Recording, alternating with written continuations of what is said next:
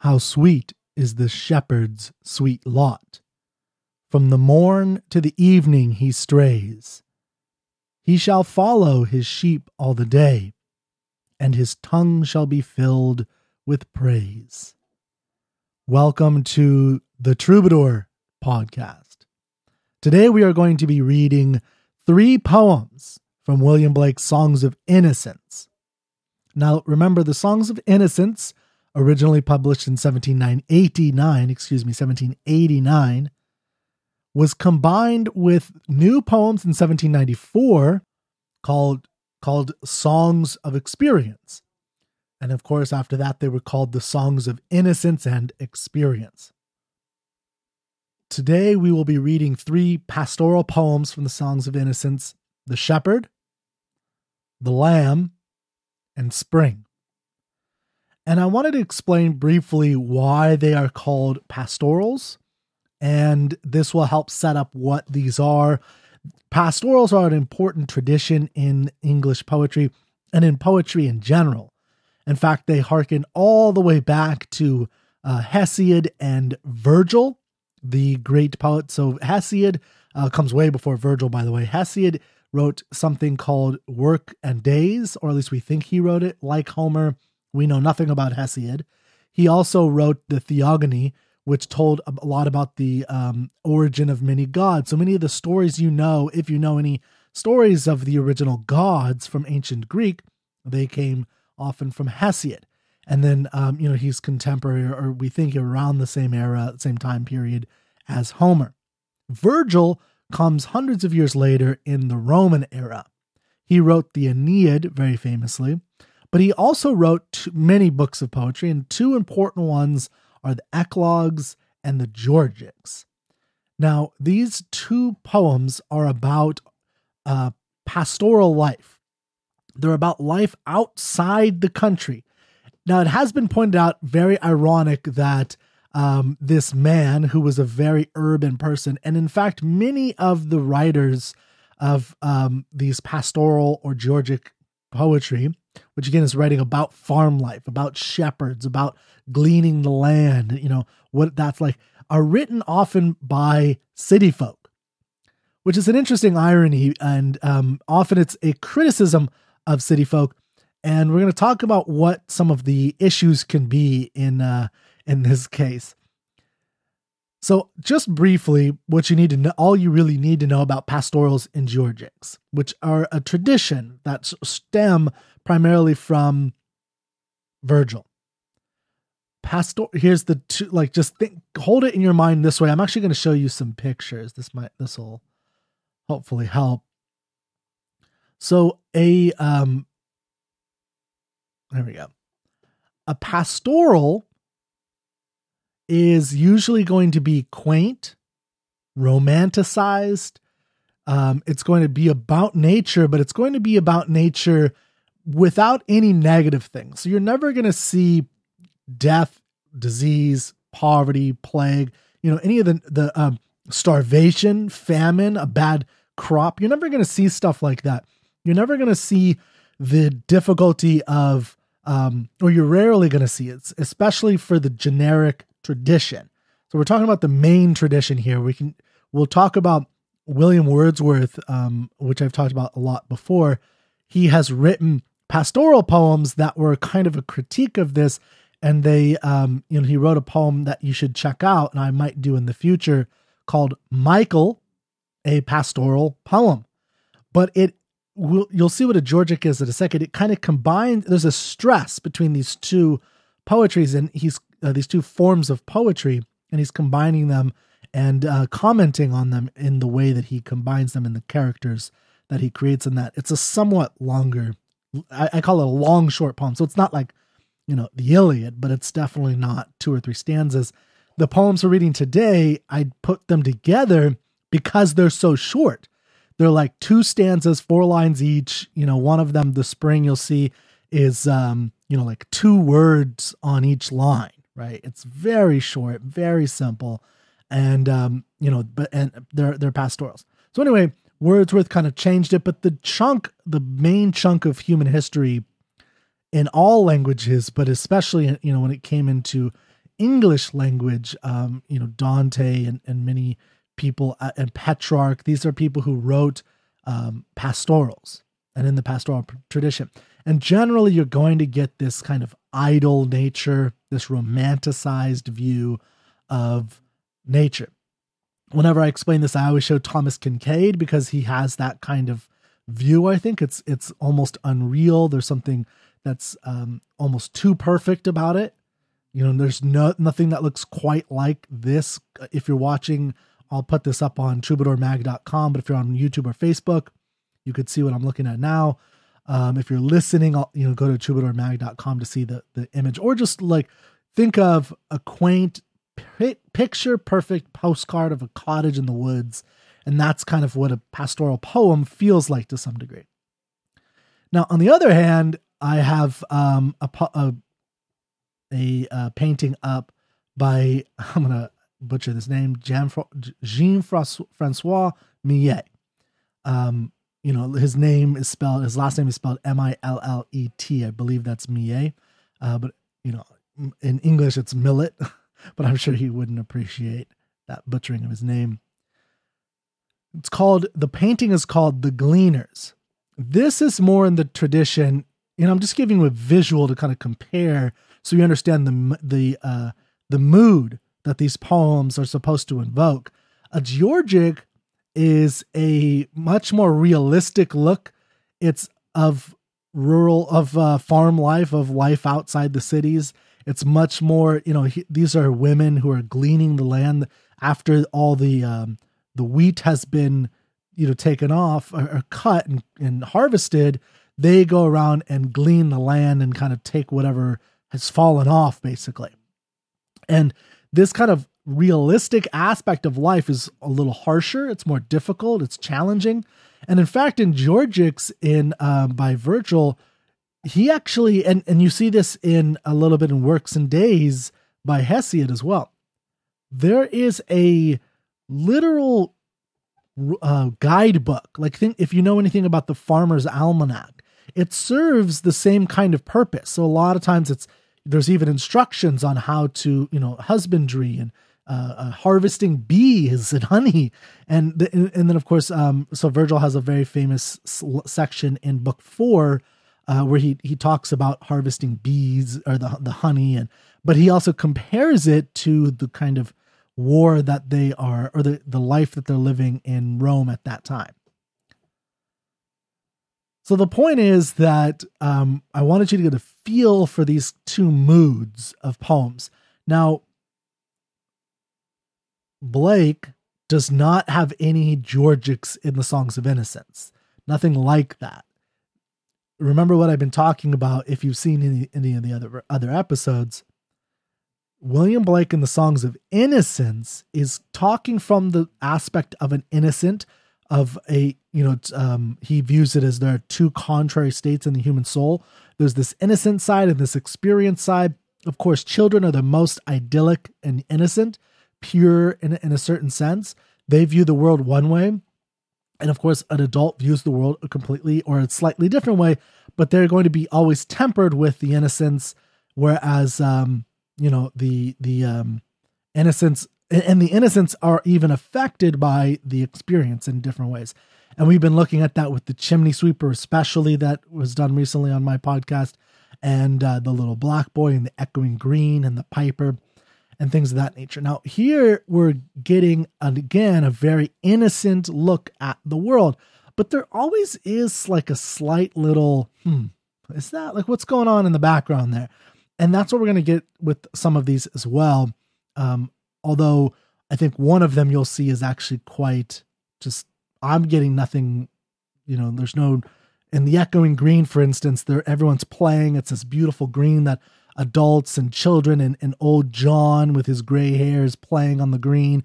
But as they leave, it says it changes the rhyme, or the poem changes from the refrain of the Echoing Green, and all of a sudden it ends with the Darkening Green. And there's always and that kind of paints a picture, it tints the entirety of the poem by making you think, well, wait, why? What's darkening? What's going on? And you have to read it again with that in mind, and you think, and it gives you another shade of what is going on in the poem.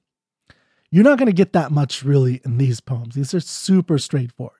So let me read the first one, The Shepherd, and again, from the Songs of Innocence. Very short. How sweet is the shepherd's sweet lot. From the morn to the evening he strays. He shall follow his sheep all the day, and his tongue shall be filled with praise. For he hears the lamb's innocent call, and he hears the ewes' tender reply. He is watchful while they are in peace, for they know when their shepherd is nigh. Near. N-I-G-H is near.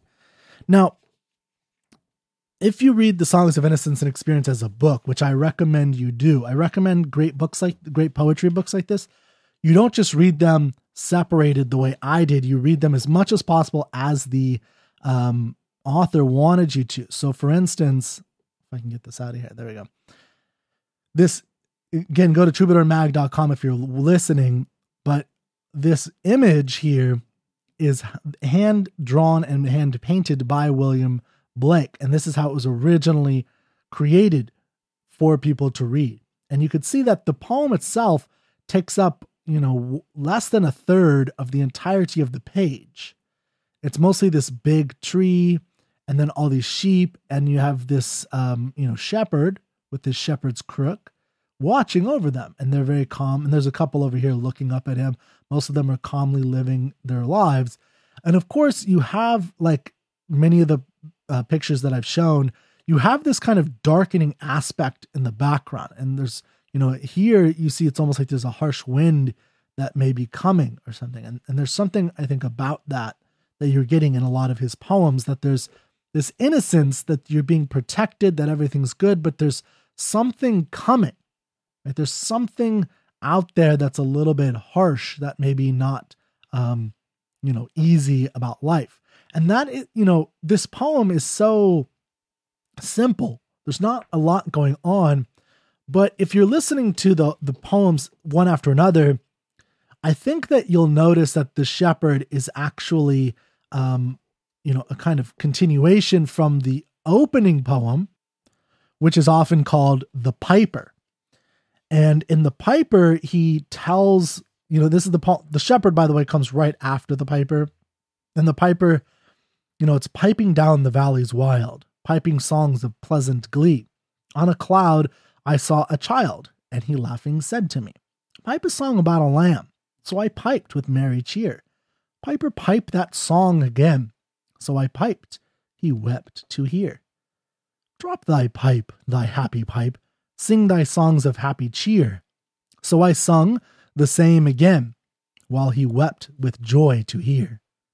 Piper, sit thee down and write in a book that all may read. So he vanished from my sight, and I plucked a hollow reed, and I made a rural pen, and I stained the water clear, and I wrote my happy songs every child may joy to hear. Now, if you've been following along in my list, in my episodes here, or if you read this, many times yourself and start to think about what the poems are doing and what Blake is trying to accomplish here, there is something odd in the idea of, in the Piper, for instance, you have this child who you have a piper who's a person playing an instrument. Watch my video on that. And you have a child who's basically representing inspiration. And the child at first just wants the piper to sing a song. And this is basically an analogy. This poem is an analogy for how we evolved as humans telling stories, right? We did it. First, we were inspired by the muses. Then we sang songs about it. And then we stopped the songs and we picked up a pen and we stained the water clear. It's an interesting thing thinking about staining it clear, but there is a sense where by putting it down, we're losing something, right? When we put something down in pen, we lose something of the naturalness of it. No matter how good of a writer you are, you're never going to completely replace the beauty of nature or the accuracy of humanity. You can never fully do that, right? You can only get glimpses of it. So you have this analogy of the, of inspiration and writing and creation. And then at the end, the child tells him to write these stories. And then the next poem is the shepherd. How sweet is the shepherd's sweet lot. From the morn to the evening he strays. He shall follow his sheep all the day, and his tongue shall be filled with praise. For he hears the lamb's innocent call, and he hears the ew's tender reply. He is watchful while they are in peace, for they know when their shepherd is nigh. So, remember the instruction, Piper, sit thee down and write in a book that all may read. So he vanished from my sight, and I plucked a hollow reed. So he plucked a hollow reed, he made a rural pen, he stained the water clear, and he wrote his happy songs every child made joy to hear. So this is a poem that's supposed to be for children. One of the things we're starting to see is the kind of agency that children have. And there's a play on that in a lot of these poems. And the little black boy, we get the poem, The Little Black Boy, we get a mother like the piper telling a story. But the story is to a little black slave, her child. And the story is actually to placate him, to make him feel okay about his place in this white world. He's in England, he's a slave, and she tells him this, fantasy to make him feel better. And the same thing happens with the chimney sweeper. In the chimney sweeper, we have this story or this dream that little Tom Dacker has as they go up in the chimneys in these little coffins of black. And it's basically, if you do your duty, if you be a good boy, if you do what you're supposed to and what you're told, all your friends, you and all your friends are going to live in happiness with your father. And the poem begins by the little boy, another little boy, being sold by his father to a chimney sweeper after his mother had died. So there is this motif, this theme that recurs throughout William Blake's poems of Songs of Innocence in particular right now, and it's in his Songs of Experience, where the stories we tell serve a purpose, and that purpose may be corrupt or bad, right? And he doesn't say it's bad or good, but he's showing you, he's making you think about it, because again, if you look at the reality, and we all know this, and even the people at this time know this, and you see this more abstractly with the Echoing Green, is that there's something sinister about the way that we're using the stories that we tell children, for instance, to make them feel better about their lot in life. Like, why would you tell a little black boy that he's that it's his job to shade the sun, or to shade the little boy from the sun, because the little white boy isn't strong enough yet, right? Which makes the little black boy feel important, but it also puts him in his place, right? It makes him like be okay. He's at the end, he's like, oh yeah, he tells that story to his, little white playmate that he knows. And it's like, okay, so what the mother should tell, and what I think anyway, that we should think about is like, she should be telling him stories about heroes who broke free of their chains, killed their masters, and helped free their people, right? Like, those are the kinds of stories she should have been telling him. Instead, she's telling him to placate. It's the slave mentality. And that's the stories we tell shackle us. And there's a lack of agency because these stories, right? It's not the free-flowing nature of a piper that we get at the beginning of the Piper. And there is a taste of that. I mean, this is William Blake's genius in the whole book. You don't get this if you read just these poems one at a time. Is you get a taste of that in this poem even. So here's something about shepherds that people in 1789 would know, even if they lived in the city. Shepherds don't follow their sheep. That's crazy.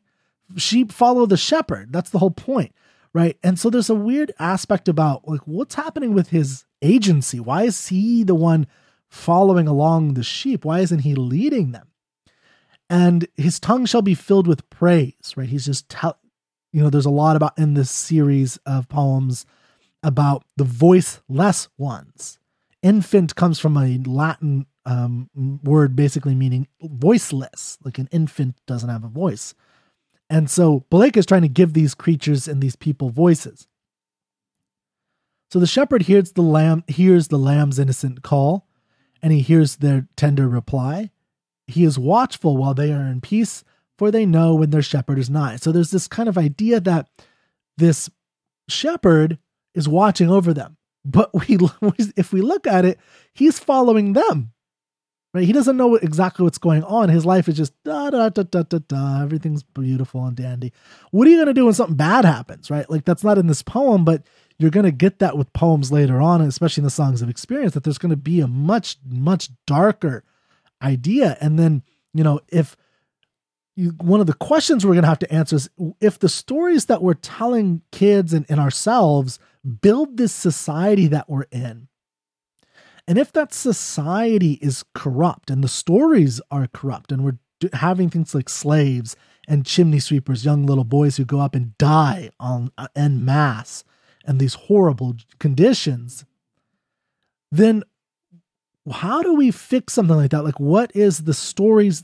What is corrupt about the stories, and how can we do something about that? Especially given the sake that it seems like our God, or some kind of shepherd, isn't even leading us anywhere. It's, he's just kind of there, or we think he's there.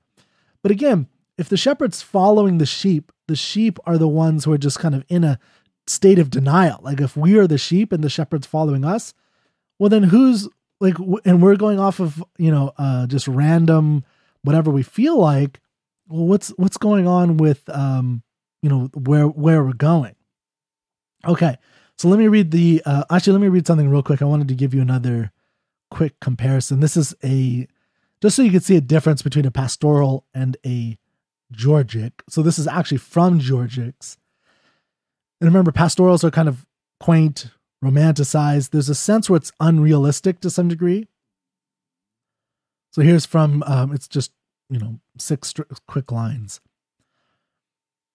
The time has come for my groaning ox to drag my heavy plow across the fields, so that the plow blades shine as the furrow rubs against it.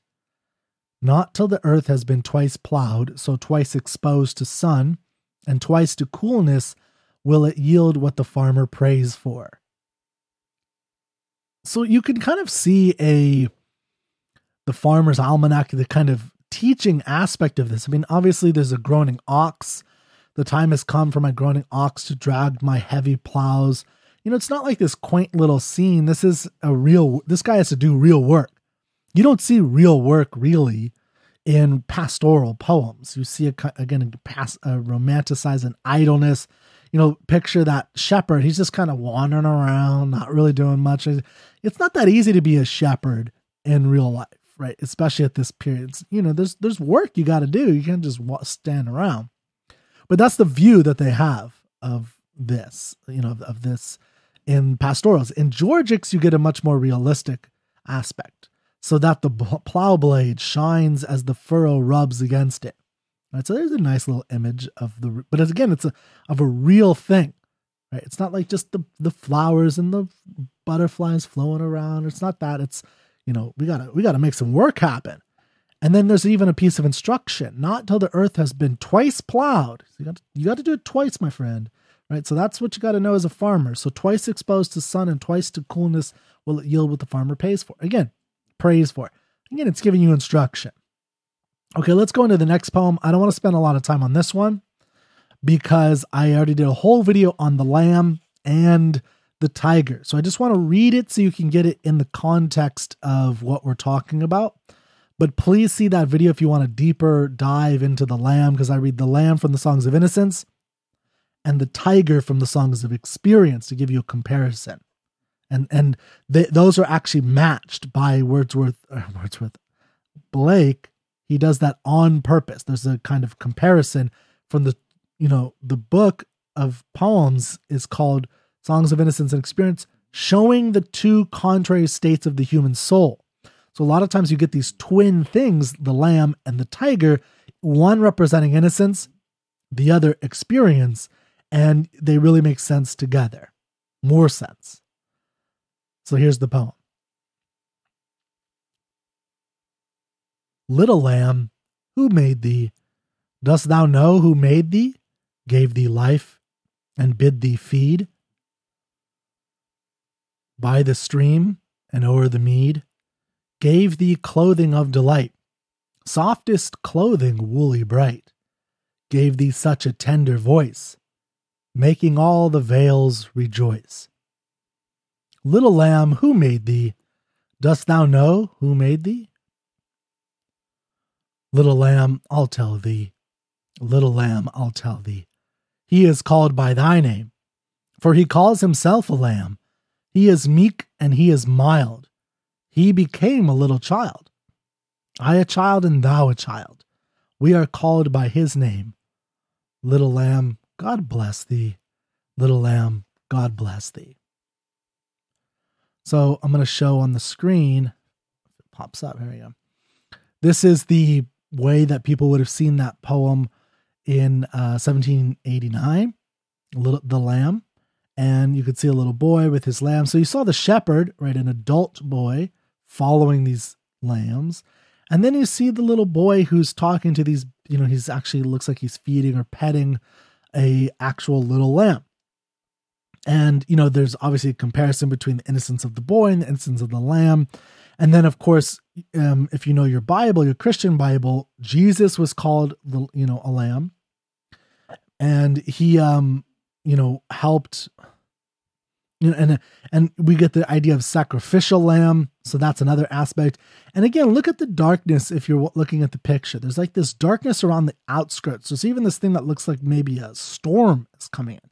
So you have this quaint, pastoral, perfect little image, but it's shaped by dark. Okay, let's go to the next poem, last poem. Now, this poem is, in a sense, the simplest, and it's kind of a, and there is something I'm skipping. I'm skipping in the order of things, the blossom, and several other poems, actually. So this poem comes a little bit later, but I wanted you to get all the pastorals together, especially since they were so short. So here's the poem, the spring. You'll see how short it is, right? And how simple. Sound the flute, now it's mute. Birds delight, day and night. Nightingale in the dale, lark in sky, merrily, merrily, merrily come to welcome in the year. Little boy, full of joy, little girl, sweet and small. Cock does crow, so do you. Merry voice, infant noise, merrily, merrily to welcome in the year. Little lamb, here I am, come and lick my white neck. Let me pull your soft wool, let me kiss your soft face. Merrily, merrily we welcome in the year. So there's a simple thing with, you get three stanzas. The first one is, about the piper again, is kind of, right? Sound the flute. Oh, it's mute though, right? Well, why is it mute? Well, one thing is we told him to put it away and, pick out his pen. So we don't have a piper anymore. Birds delight, day and night. So, nightingale in the dale, we're getting this image of just nature, right? Nature just doing what it does. So we are mute now. We are now separated from nature, right? The piper was at one with nature. He had this kind of relationship where he, played, he danced, it was just like how a bird, certain birds will chirp, right, to each other. That's how humans used to be when they piped, right? They piped, they were this kind of at one with nature. But then we got the word, we got writing. Writing changed all of that. The second stanza, we have humanity, little boy full of joy, little girl sweet and small, cock does crow, so do you, merry voice, infant noise, merrily, merrily to welcome in the year. Right? So all these things are, of course, this is the dawn of something. That's the spring. And so we have just a simple little picture of a little boy who's full of joy and a little girl who's sweet and small. And just like the cock does crow, the rooster crows, so do you, right? They're kind of like these, innocent creatures that are just like the piper in a certain sense. Merry voice, infant noise, merrily, merrily to welcome in the year. Little lamb, here I am, come and lick my white neck. Let me pull your soft wool, let me kiss your soft face. And then finally we get this image of a lamb. And again, He's just like the little boy in the poem, The Lamb. He's telling the talking to the lamb to say to lick my white neck, let me pet you, your soft wool, let me kiss your soft face. Again, I don't think there's a ton going on in that poem complex wise. It's just an image of three things, right? Nature by itself, although man has now been slightly removed from nature, we know from reading the other poems. And then we get a small little picture of a boy and a girl, and then we get a picture of one of the children asking or talking to an animal, a lamb in this case, which could be God. But again, if you put it in the context of the little black boy and the kind of stories we tell, it's helpful, because one of the questions you have to ask is, so in the little black boy, the mother, the slave mother, because it starts off by the little boy was born in the southern wilds, which means Africa, right? And he was brought there with his mother. And then she tells him this story, and the story is to placate him. So what if the story of the lamb, or the way that we tell it, placates us? Is that a good thing, or is it a bad thing? Right? It may be good. And you get this in these other poems that are very harsh. Is it a bad thing that Tom Dacker, who's and the other chimney sweepers, that they have this reassuring tale? Because that's their life. They don't have another option for another life. They can't choose to be a prince. Right? There's not enough ability to do that. So why not let them have this reassuring lie? That's sometimes what people think of as religion. It's a reassuring lie. So that's one of the questions that I think is being brought up in the Songs of Innocence. Now, we'll talk more about this later because it's pretty complex. And I think William Blake has a very complex relationship with religion, but he is highly mystical, highly religious. He is probably the most Christian of all the romantics, of all the English romantics of this era. But he is totally against oppression and repression. He doesn't want anybody to be brought down. So he's questioning some of these things. So, he's an honest artist. He looks out in the world. He recognizes that part of the issue with, slavery in this era, it hasn't been eradicated yet, is it's not just the horrible nature of, what we're doing, but it's that how we justify it, right? So even the slave mother is part of this system.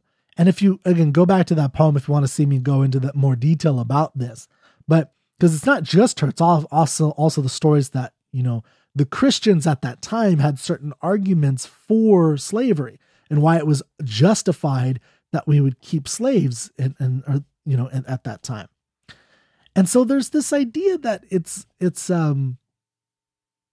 there's this idea that he's trying to overcome in this era, and he wants people not to be oppressed and repressed. And you see the repression part in other poems. And he's able to recognize, even though he's a Christian, even though he's not pro-church, but he's pro the ideology. I think of him as like the Jordan Peterson of the poems, right? He likes this deep, thousands of years of tradition and how those stories have evolved over time. And he's going to even add his own stories, of course, but into this kind of canon. But he's also worried about how it can be used to justify things like slavery and chimney sweepers, young 5, 6, 7-year-old boys sent up to their death to suffocate and burn and fall off the top of buildings and die and to get testicular cancers. They didn't know what it was, but a lot of boys who survived actually died later. Once they hit teenage years, and they would quickly die. So these kinds of horrible problems are something that William Blake is trying to address in the way that this poet can, and he's being honest about it. He's saying, this is what's really happening with these kids and with the world that we live in, the corruption and how we're destroying the innocence. Okay, so that's the pastoral poems of William Blake's Songs of Innocence and Experience. I hope you enjoyed that, and stick around or stay tuned or sign up on iTunes, Spotify, YouTube, Facebook, troubadourmag.com, whatever you want to listen to more of these. I'll be going through all of the songs of innocence and experience. And I'll see you next time.